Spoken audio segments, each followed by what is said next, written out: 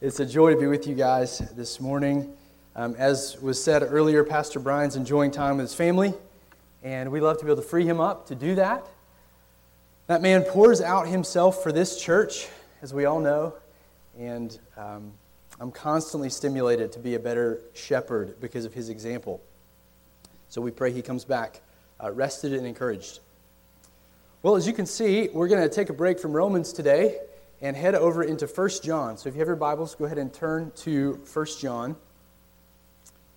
chapter 4. 1 John chapter 4. And I have the joy of shepherding our college and career folks. And we've been studying this letter on Thursday nights for quite some time. I think it's been about a year. And we have experienced so much blessing from this letter that I just wanted to give you guys the outflow, give you a little taste of how the Lord's been working in our hearts, convicting us, encouraging us. And so we as a college ministry want to be a blessing to you today. We want to let this flow out on you. And as we're thinking about 1 John, one of his central themes in the letter is the theme of love. It's the theme of love, both God's love for us and our love for each other. Some of the most beautiful, the most moving, and the most convicting expositions of love are in this little letter. And we know that love is one of his central themes because it appears again and again in these chapters, especially chapters 3 and 4. In those two chapters alone, did you know that John tells the church to love each other 7 different times? It says it in chapter 3, verse 11, verse 16, verse 18, verse 23. Then in chapter 4, verse 7, 11, and 21. So John was clearly concerned.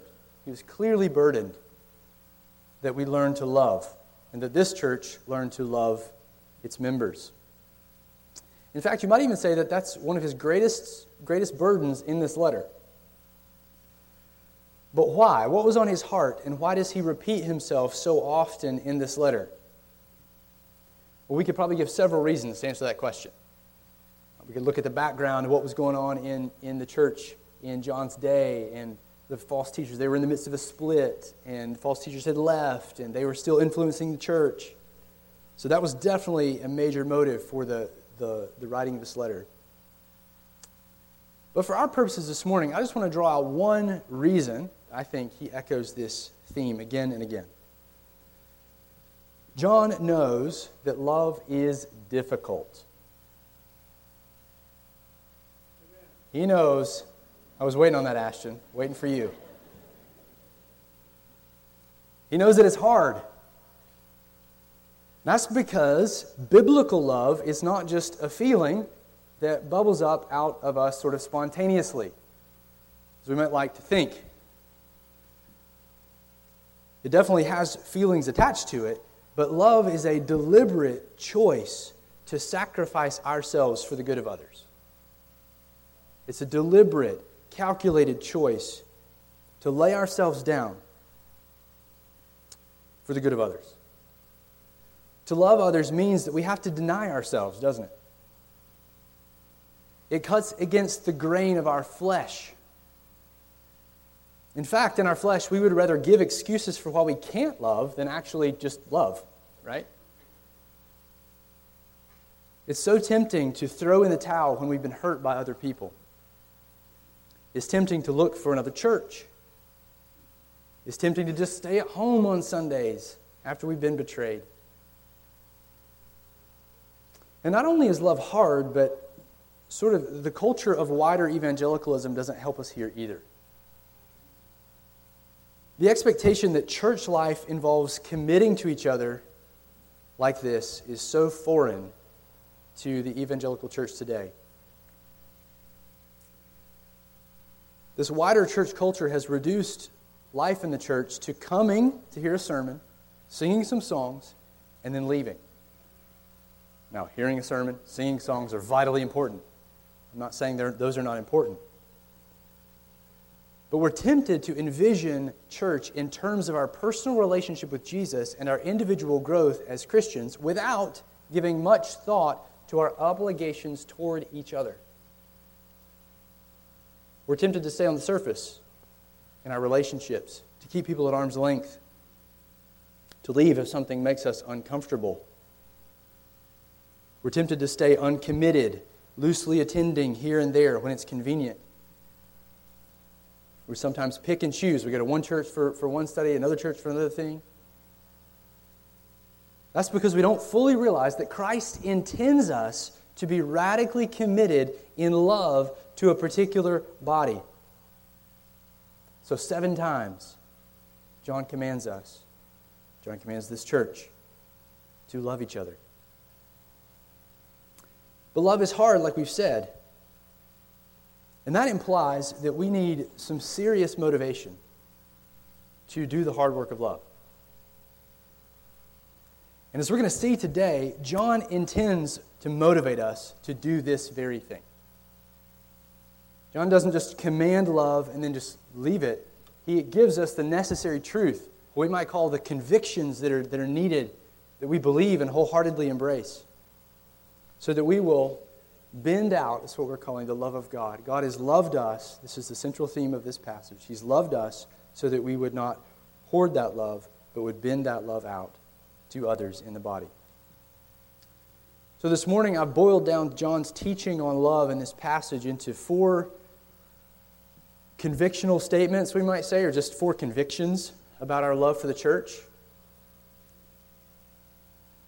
And these are convictions that we've got to know. We have to believe them if we're going to do the hard work of love, if we're going to love like Christ, if we're going to actually lay our lives down for each other over the long haul. 4 convictions, and here's the first one. We could say, love for the church, we've got to know that love for the church is God's tender expectation for every believer.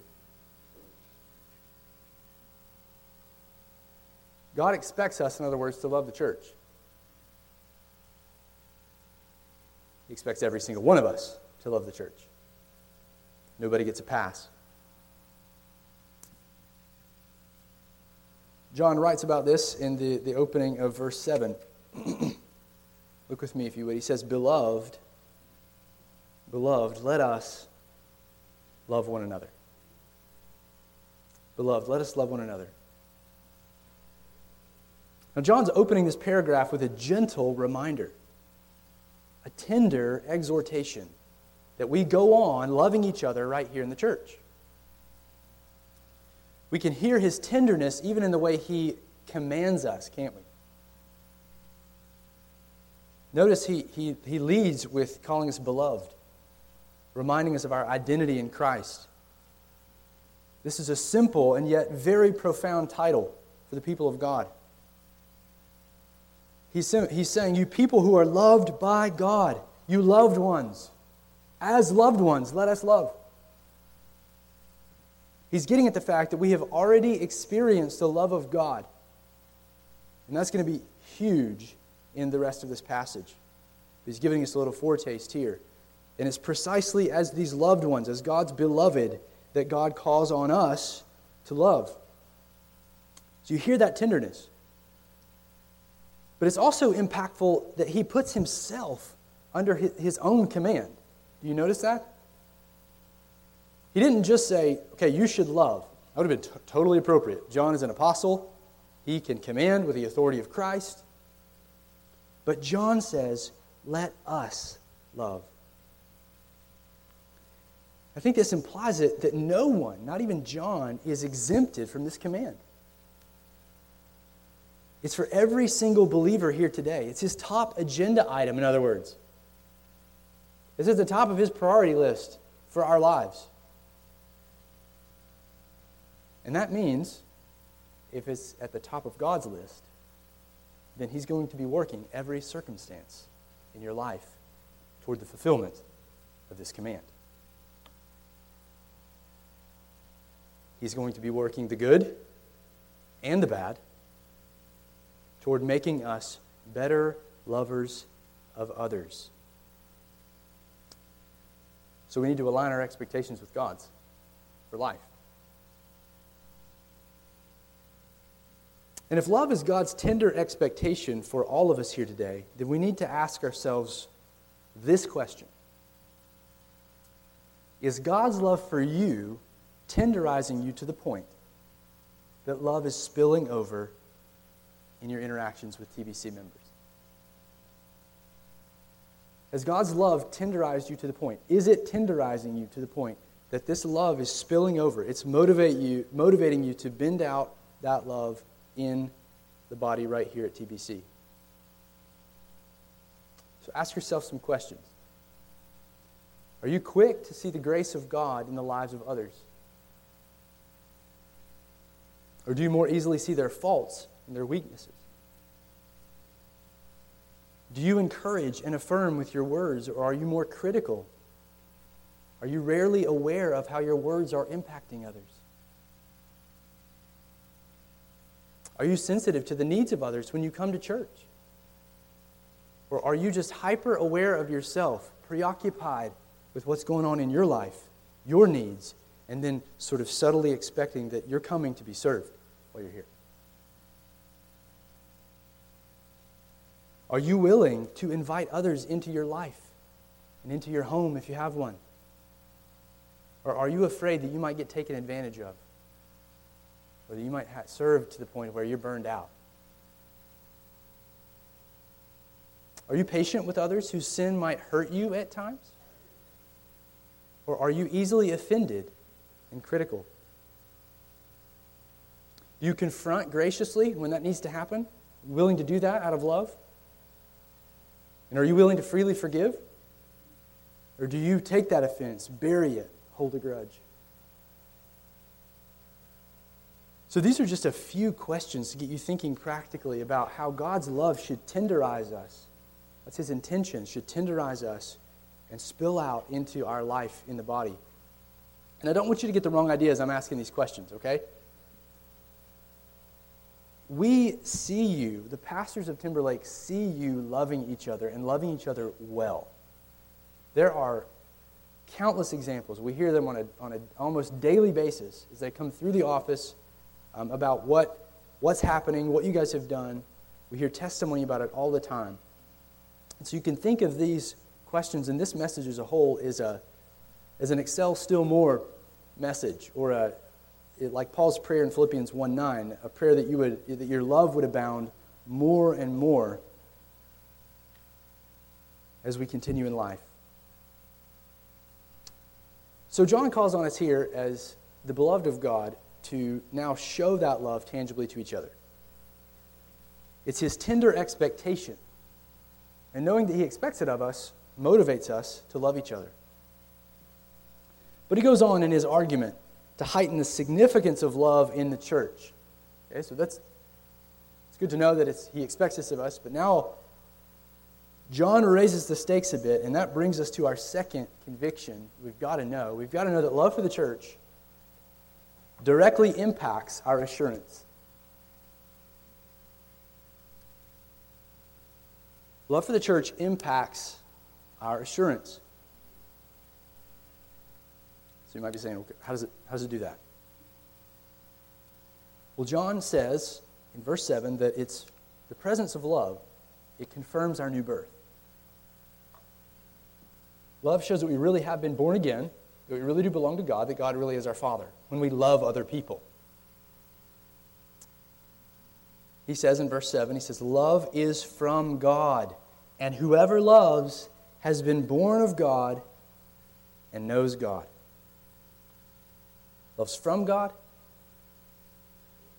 and whoever loves has been born of God and knows God. So its presence in our lives confirm the new birth. John says that since love's origin is from God, then it follows that those God makes his children will also become like their parent. They will love too. And that's exactly what John says here. The presence of love in our lives, when we love others, this confirms our new birth. Now notice that I said confirms. That's important. I didn't say that love makes us born again.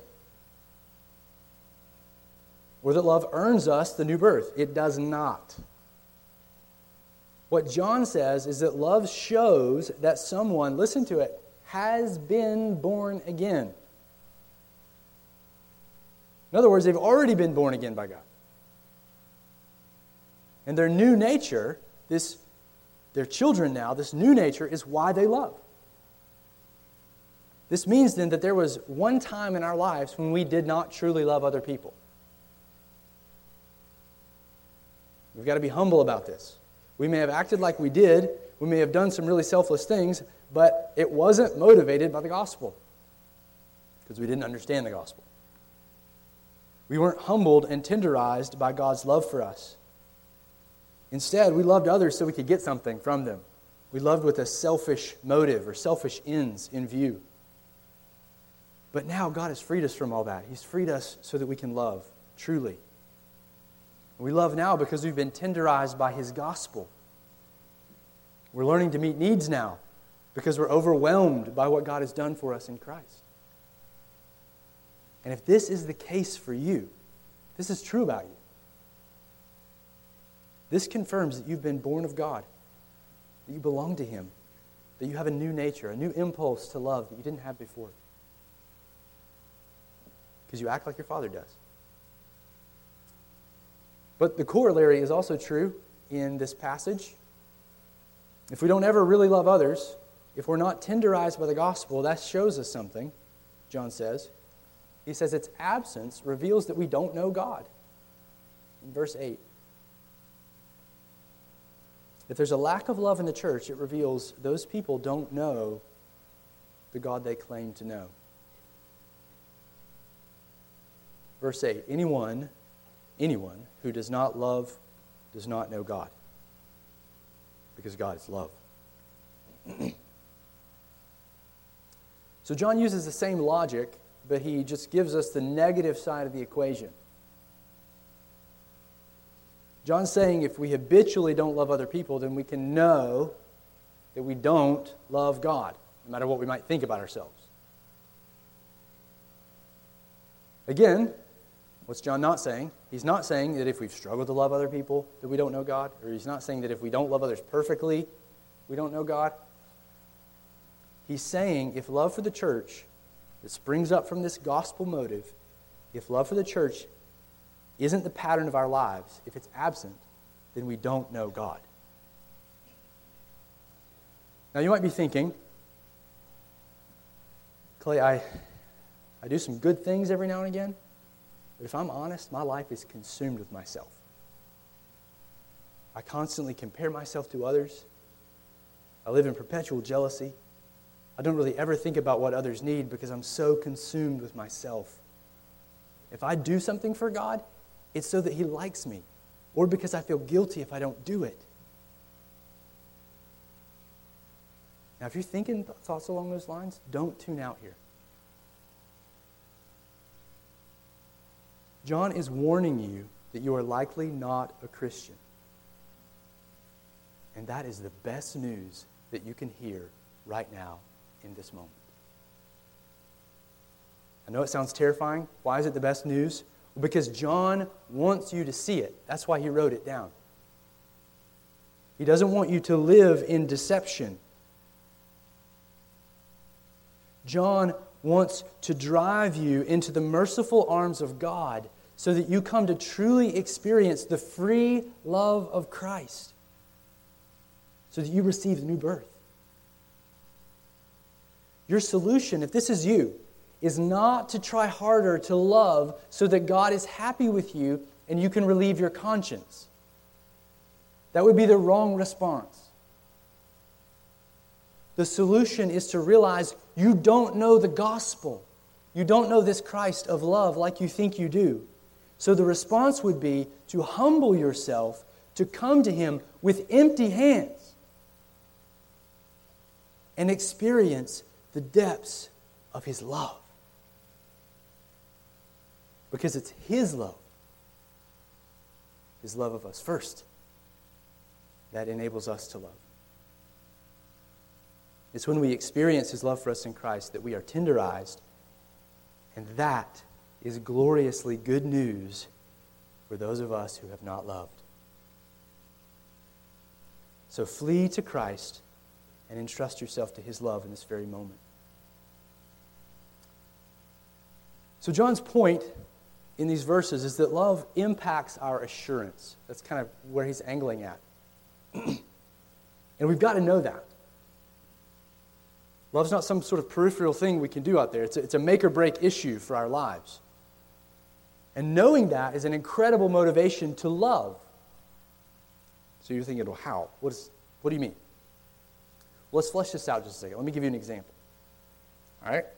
Let's pretend, hypothetical, that another church member says something about you behind your back and it gets back to you. That never happens, right? You can laugh. It happens sometimes. You're hurt naturally.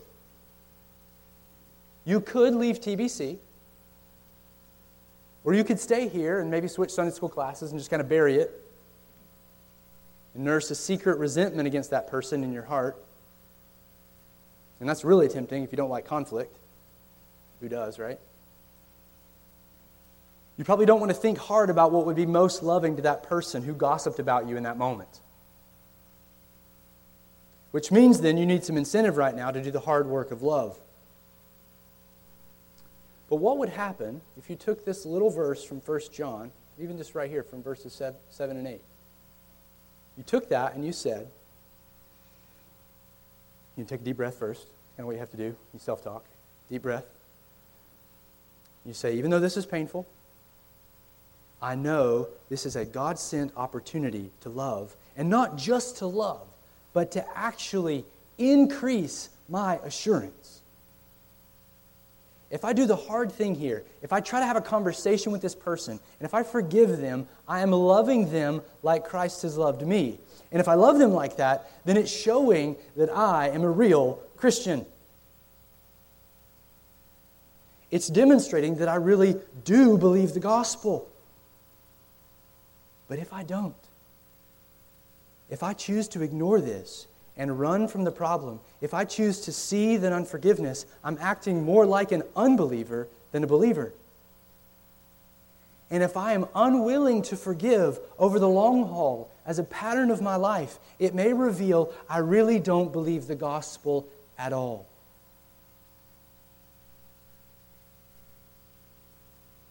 You feel the stakes rising now, don't you?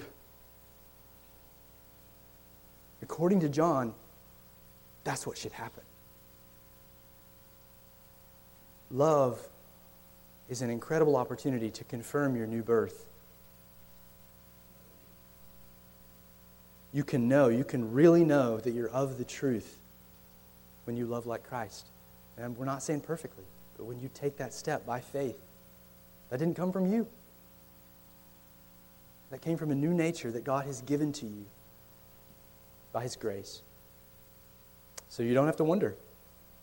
And that's an incredible blessing. All right? So love for the church, it impacts our assurance. And that leads us to our third conviction that's got to be there, and it's really the heart of this passage.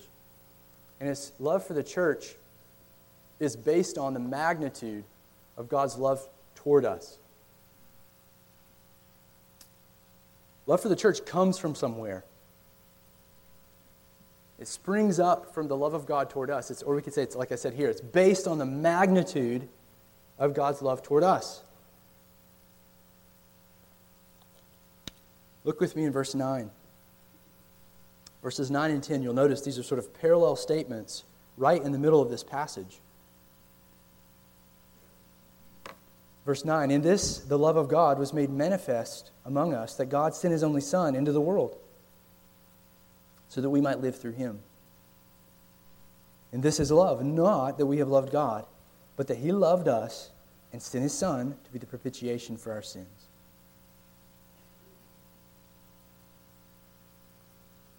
Love for the church, John's saying, is based on the magnitude of God's love toward us. So if you were just reading through this passage and you came to verse 9, you might think, okay, understand it's still about love, but it seems a little bit out of place. What's John doing here? He just kind of all of a sudden starts talking about God's love and what God's done in sending Jesus. What John is doing is he's pulling us into a close-up look at God's love manifested, at how it's displayed. He's describing the magnitude of it toward us. He wants us to see the depths that God has gone to love us. But why? Because John knows that we need a robust understanding of God's great love for us if we're going to be lovers of others. If we're going to love the church, if we're going to love our spouse, if we're going to be patient and love our children, we need a robust understanding of God's great love for us. And John takes the time in the middle of this passage to unpack exactly how God has shown His love for us, because he knows that we're prone to misunderstanding. He knows our hearts are prone to doubt God's love, especially as we suffer in this world and encounter difficulty in these last days. We're often tempted to entertain harsh and hard views of God. We feel abandoned by Him at times. We feel alone. And we're tempted to doubt. Or we begin to fall prey to the idea that God's love is like ours. That it's fickle. That it changes. That it's subject to the whims of the moment. And this doubt is only compounded when we disobey. We know that we've displeased Him, and we are tempted to think He's frustrated. We fear coming to Him because we're unsure of how we'll be received. We envision Him as putting up with us, tolerating us in our weakness, holding us at arm's length. And we might not say it out loud, but we function as though our relationship with Him is contingent on our obedience. We try to do better. We try to get back in His good graces. We may even try to tell ourselves the Lord loves us, but our hearts immediately produce 100 reasons of doubt. 100 reasons why He shouldn't. And so we go on living with an undercurrent of uncertainty in our hearts. We may even begin to resent the Lord because we feel perpetually defeated, perpetually guilty, and constantly weighed down. John knows our hearts are tempted to doubt the love of God. This isn't the first time he does this in the letter. He does it multiple times in this letter. He knows that this doubt, if we doubt the love of God, this is a hindrance to our own love for others. So he spells out for us exactly how God has loved us. Keep it easy to follow. I'm going to draw out just a few attributes of God's love that we can see from these verses. Initially, we see that His love for us is an initiating love. It's an initiating love. John says in verse 9 that in this the love of God was made manifest among us, that, how did He make it manifest? How did He display it? That God sent His only Son into the world. Then in verse 10, He repeats that same idea. And this is love. Fast forward. What? That God sent His Son into the world. So He repeats that idea. So who took the initiative in this text? God or man? God did. God's the one doing the sending of His Son. Since God is love, and since love comes from God, it only makes sense that He initiated and accomplished our salvation alone. He took the first step toward us by sending His Son. He didn't wait on us to ask. He didn't wait on us to become lovely. His love is manifested or put on display by the fact that He took the initiative to love us by sending His Son. But notice He didn't just say His Son, at least not in verse 9. John said that God sent His only Son. Now that's significant. It means that His magnificent love is infinitely costly. It's a costly love. When John writes of Jesus being His only Son in verse 9, it's important to realize that He's likely echoing a theme in the Old Testament. In Genesis, it's Isaac that's called Abraham's only son. And God asked Abraham to sacrifice him. In that story, Isaac's the unique son of promise. That's the idea. He's the unique son of promise. And as his unique son, Abraham dearly loves him. That's repeated several times in that account. Isaac is loved by Abraham. So here, that Jesus is God's only son shows that he is both unique and loved. There is no one like Jesus. He is the highest love of the Father. That God is willing to send His only Son. That tells us something about the love of God, doesn't it? It tells us that God is infinitely generous, infinitely sacrificial in Himself. It tells us that God will literally spare no expense to redeem His people and to make good on His promises. There was no pain too great to cause God to pull back from His love. Think about this. Christ is the highest treasure of heaven and earth. He is the eternal object of His Father's love, and His Father was willing to give Him up, to crush Him, to pour out His wrath upon Him to redeem us.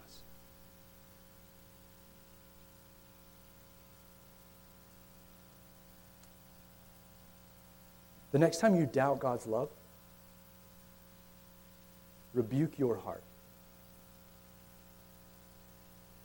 There has been no greater expression on earth in history than God sending His Son to us. His only Son. This is the greatest demonstration of His commitment to His people. It was a costly love. So God's love is not just initiating, it's not just costly, but it also does something, it accomplishes something. John says it brings us to life. It's a life-giving love.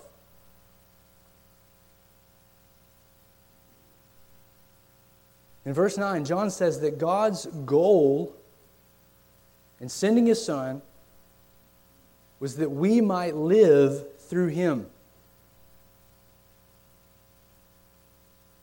What's he talking about? Well, he's talking about Christ's own life that's been transferred to us.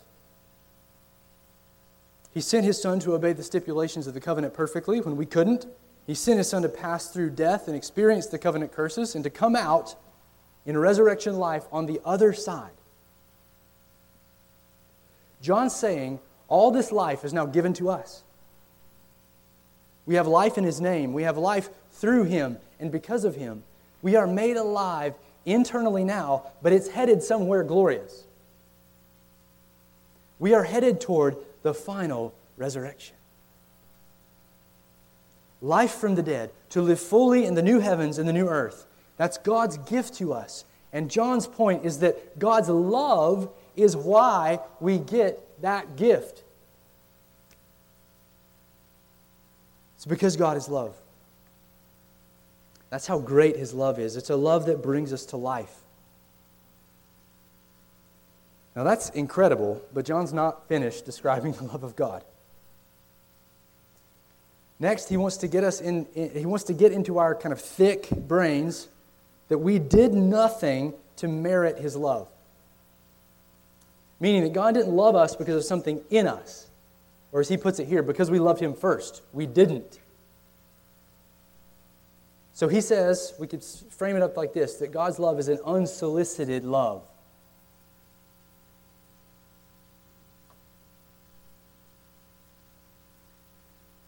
John writes, "In this is love, not that we have loved God." He didn't have to say that, but he did. He draws out the negation. And this is love, not you, right? You had nothing to do with it. God. God loved us. And this is, if you want to liken my mind to a circuit breaker, this is where it trips for me. That God would love like this, like everything we just talked about, for an utterly unworthy people is absolutely shocking. It's so unlike us. John's point is that our love for God, or our lack thereof, that didn't motivate God to save us. In fact, he says we did not love God. We hated God, in other words, in our hearts. We came out of the womb with a hard-hearted desire to be our own gods, to steal His glory, to answer to no one, to get what we want above all else and whatever it costs others. Our first parents rebelled in the garden, and we've been rebelling as a humanity ever since. So if you think you're too bad off for God to love you, if you think you're too far gone, can I encourage you for a moment? You don't even begin to know how bad you are. You are way worse than you think you are. But get this. It's not a contingent for His love. God does not love because we're lovely. It's the opposite. God loves in order to make us lovely. God loves His own people from Himself, from His own nature. His own nature, which John says in this passage, is love. His love emanates from Him, and it cleanses and transforms the unlovely in and through Jesus. And you have to know that. Because if you don't, you won't love like Him. And this means then that we have to believe God's love isn't ultimately contingent on us. We have to believe that His love for us is constant, that it cannot be dimmed, that it shines like the sun, that it doesn't grow, it doesn't diminish. It is an eternal love of God that cannot be heightened by any act of ours, or get this, diminished by or lessened by anything in us. Now, can we displease Him? Yes. Can we provoke His severe discipline? Yes, we can and often do. But do you realize that the severity of His discipline is an evidence that God's love for you is as fierce today as it was the day He saved you? If we're really His children, can we ever diminish His love in the slightest? And the answer is no. We can't. But how can God do this? How can He faithfully and justly love the unlovely? Wouldn't God be defiled? Like that judge in the courtroom that lets the guilty go free.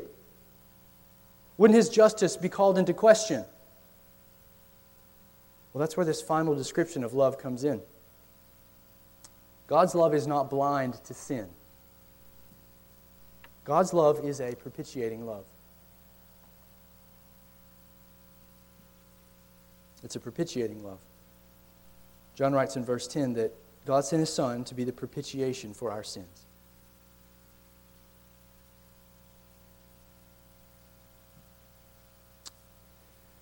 Propitiation is a word that has as its idea, it's in the kind of forgiveness atonement domain, but it's the idea I think here is that wrath is absorbed so that forgiveness can be granted.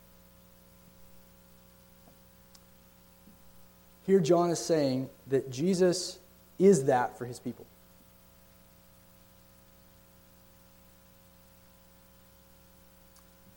This means that all of God's wrath that should have come against you, all of that wrath was poured out on His Son, instead of you, instead of me. And we're talking the entire cup of it,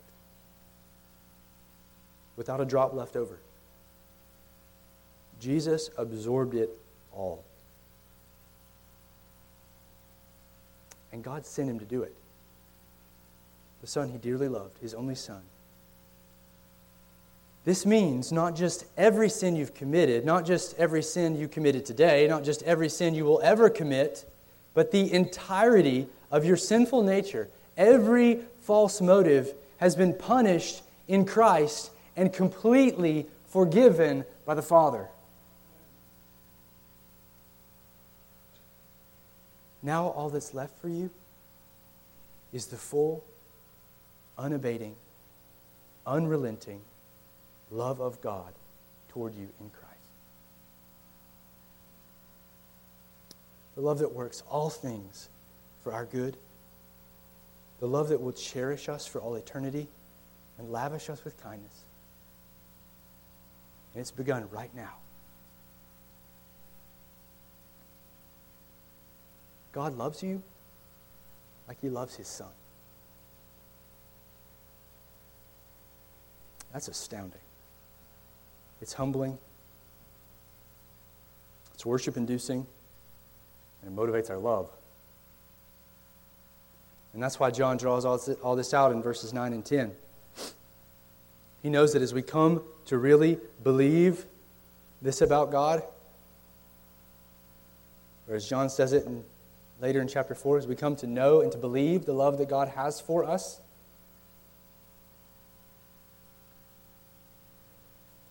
as we come to that our own experience of his love is what enables us to love others.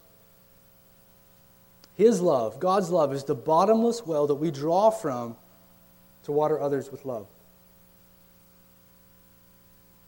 We know that we are cared for. We know that God has and will meet our needs. We know that we have nothing to fear ultimately. Then, and only then, are we free to love.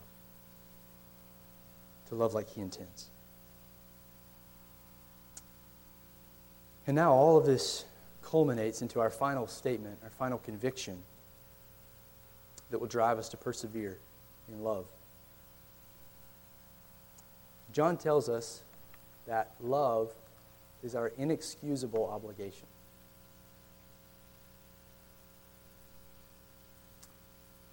Love's our obligation.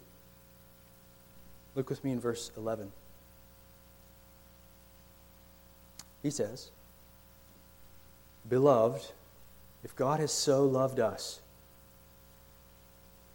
we ought also to love one another." So John ends where he began this passage. He ends by telling us to love each other, but he says it a little differently. And I don't want you to miss this. He says, if God has loved you like that, and he has, then you ought to love each other like that too. But even that word ought, that sounds a little weak from the original. Here's a little more wooden rendering of this phrase. It says, "Beloved, if God has loved us so, we ourselves are also obligated to love each other." If God has loved us like this, if God has loved us so, we ourselves are also obligated to love each other. In other words, John wants us to see that in light of the infinite love we've been given, it means that not loving the church is not an option to God. It's our duty. We must love if we're going to claim God's love for us. So why does he hammer us here on this point? Well, John is a good shepherd, and he knows our hearts. He knows it's so easy to give ourselves excuses not to love. Am I the only one? We feel it at times. It rises up in our hearts. We think things like, I feel a little out of place here, so I'm not going to talk to anybody. I'm just going to kind of go sit in my seat, I realize we often feel that way when we come to church, especially if we're on the newer end. But God didn't wait on you, did He? He initiated His love, and He wants you, He expects you to do the same. We shouldn't wait around to be loved first. We should take the first step in introducing ourselves to others, in taking interest in others, in making sacrifices for others, in seeking forgiveness in the home. We initiate, because that's how God's loved us. Or how about this excuse that rises up? These people haven't treated me very well, so I'm not going to love them. Or, the church has hurt me in the past, so I'm going to keep my distance. I'm going to kind of keep them out there. I'm going to come, but I'm going to keep them out there. That's implying that you only love if you think people deserve it. Did God love you because you deserved it? No, it's the opposite. And He expects us to forgive freely. He expects us to love the unlovely, even our enemies. How much more then, if He expects us to love our enemies, should we love each other here in the church? Should we forgive and love the saints, even if they haven't treated us very well? We're never more like God than when we're loving the unlovely, loving those who don't deserve it, at cost to ourselves. But what if I'm taken advantage of, Clay? Like you're telling me to love like that. Loving freely seems like I'm going to get hurt. Well, you will. Yeah, you will. You'll get hurt. What if Jesus was afraid of being hurt? You wouldn't be saved. But so often we turn around and we make our love for the church contingent on not being hurt. We tell Jesus that we will obey Him as long as it doesn't involve relational pain, as long as we don't have to feel awkward, as long as we don't have to be uncomfortable in our relationships. But we will certainly be hurt when we love others like Jesus did. But guess what? Jesus knows more than anyone what love costs. He's the one issuing the command. He's the one that's mandating us to love. He knows it's risky. He knows it's often painful. But do you know what? He's in control of that too.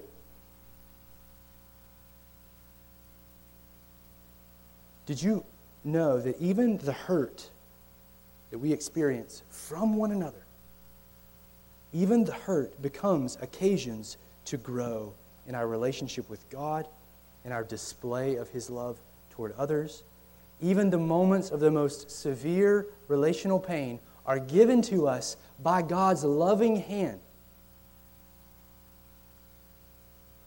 And that pain will break in blessing upon our heads in the hands of Christ.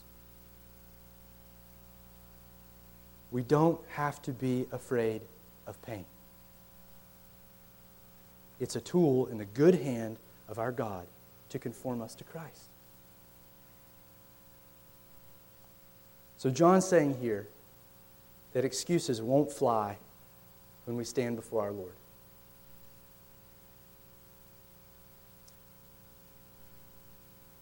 This is a helpful motivation. Because if there's a situation in your life that you're making excuses right now, presently, for why you won't love, you're going to have to stand before Christ. And He won't accept your excuses. He won't say, oh, wow, they hurt you at Timberlake? Oh, well then, you know what? Your life of unforgiveness, that's okay. He's going to show you His hands. You will have missed a tremendous opportunity for joy, for fruitfulness, because the excuses got in the way.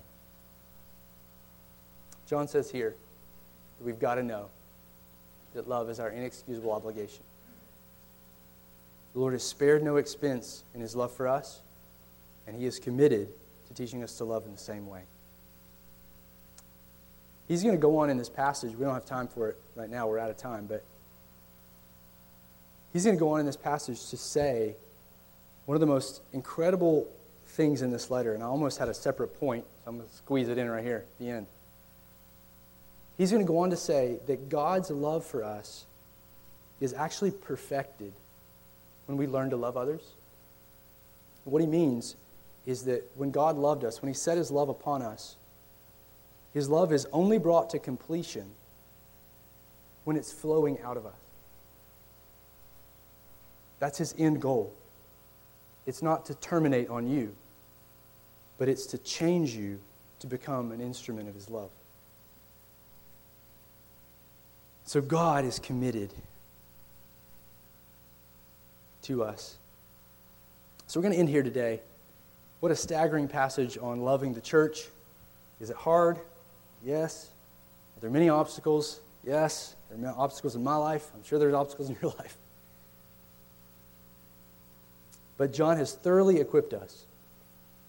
Loving others is John's vision of the good life. It's the best life, the life of joy and abundant fruitfulness.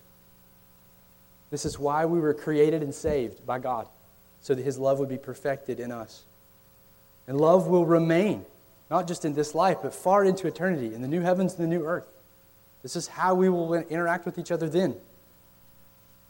We have the tremendous privilege of learning to practice it right now. It'll be imperfect. We'll have setbacks. We'll have to repent often. But God, the love of God, has been set upon us. He is committed to teaching us to love like him and to bend out the very love of Christ, the love that we've been shown. All right, let's pray.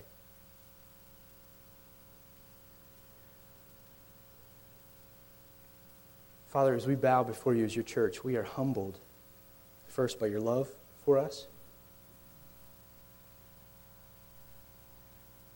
It's hard to believe that you love us like that. And yet we must bring our hearts in line with what you declare. To open our mouths so that you might fill it with your blessing. And we confess the ways that we failed to love. We confess our doubts. And yet we again come to you for mercy. We come confidently, knowing that you've put your finger on our hearts this morning. We thank you for how you've loved us so patiently, so kindly in Christ. We pray that you would help us rest fully in your love. I pray that you would help renew our motivation to love each other. And I pray it all in Christ's name. Amen.